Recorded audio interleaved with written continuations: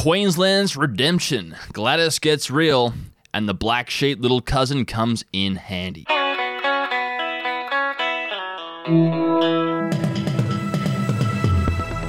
Clancy Overell here for the Friday edition of the Daily Batuta, and I'm fucking ready for a weekend of mid-season rugby league injuries and red cards. How about you, Errol? Same here, Clancy. I found a few bookies offering markets on high shots. I'm making a mozza off these necklace props.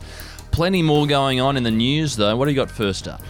Well, on the topic of rugby league, the Maroons fans are once again dignified after Wednesday night's boxing card. We covered it in the following article. Justice Honey helps Queensland forget about what happened last week. It's almost like last Wednesday's State of Origin Game 1 massacre in Townsville didn't happen, because no one remembers it.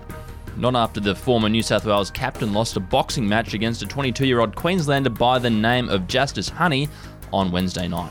Even if he did manage to make the 10th round before the umpire called it, Paul Gallen's mammoth effort as a 39-year-old who's comparatively new to combat sports is being overlooked for the meanwhile, as Queensland cherishes the sweet taste of victory that might not come our way again for quite a while. With very little optimism in the Queensland Origin camp ahead of round 2, the Honey vs Gallen fight is now being referred to as Origin 1.5, and it was glorious. But as always, it looks like New South Wales will be having the last laugh. Yep, on to our next story. And the Premier of New South has ridiculed the other states for their scaredy-catness. As covered in the article you wrote, Errol, the headline reads, "Oh no, we need to go in lockdown right now," laughs Gladys as Bondi case emerges. Yes, New South Wales Premier Gladys Berejiklian was on a roll yesterday afternoon following the news of a new cluster of COVID cases, which managed to sneak through the cracks of quarantine again. She said, and I quote, "We need to lock everything down and close the economy. Oh no, God help us all. Sorry business, sorry casual workers, sorry regional New South Wales. You need to shut down too, despite you never having a case ever. Sorry, my hands are tied." And then the Premier composed herself and clarified the government's position, and I quote, "No, we're not locking down," she said. Being a bit of a jokester there, Gladys. It's good to see a bit of humour in the politicians. Yes, considering how utterly contemptuous and corrupt a government is, it's good to see a bit of a pizzazz when pizzazz needs to be presented. And local news now, a dead shit little cousin has been given the bottom rung job of showing wedding guests where to park in Batuta Heights today. Yes, local shithead Riley Patterson, who's 15, has been given the most out-of-the-way possible job at his cousin Meg's wedding this afternoon. After making quite a scene about refusing to wear trousers and somehow knocking over a table of rented glassware, Riley has been sent down to the oval next to the church where he will be directing guests where to park.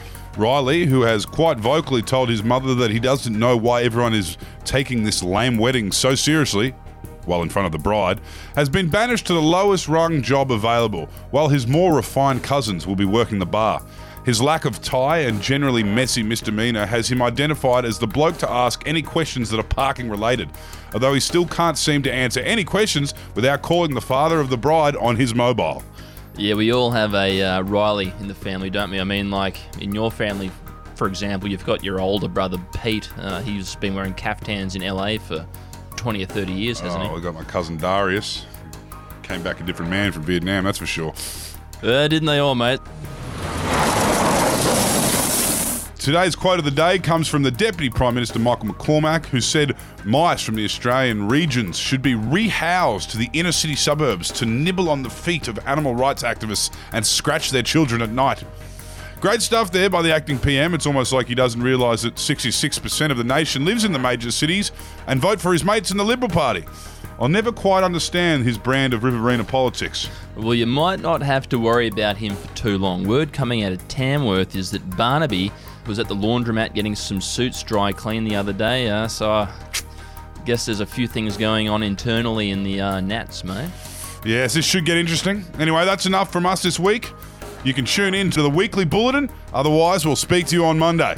Or you can catch Michael McCormack down at Meccano in Wagga Wagga, sipping on his $5 latte down there. Yeah, it's even more expensive to get a coffee down there. Anyway, hooroo! Hooroo.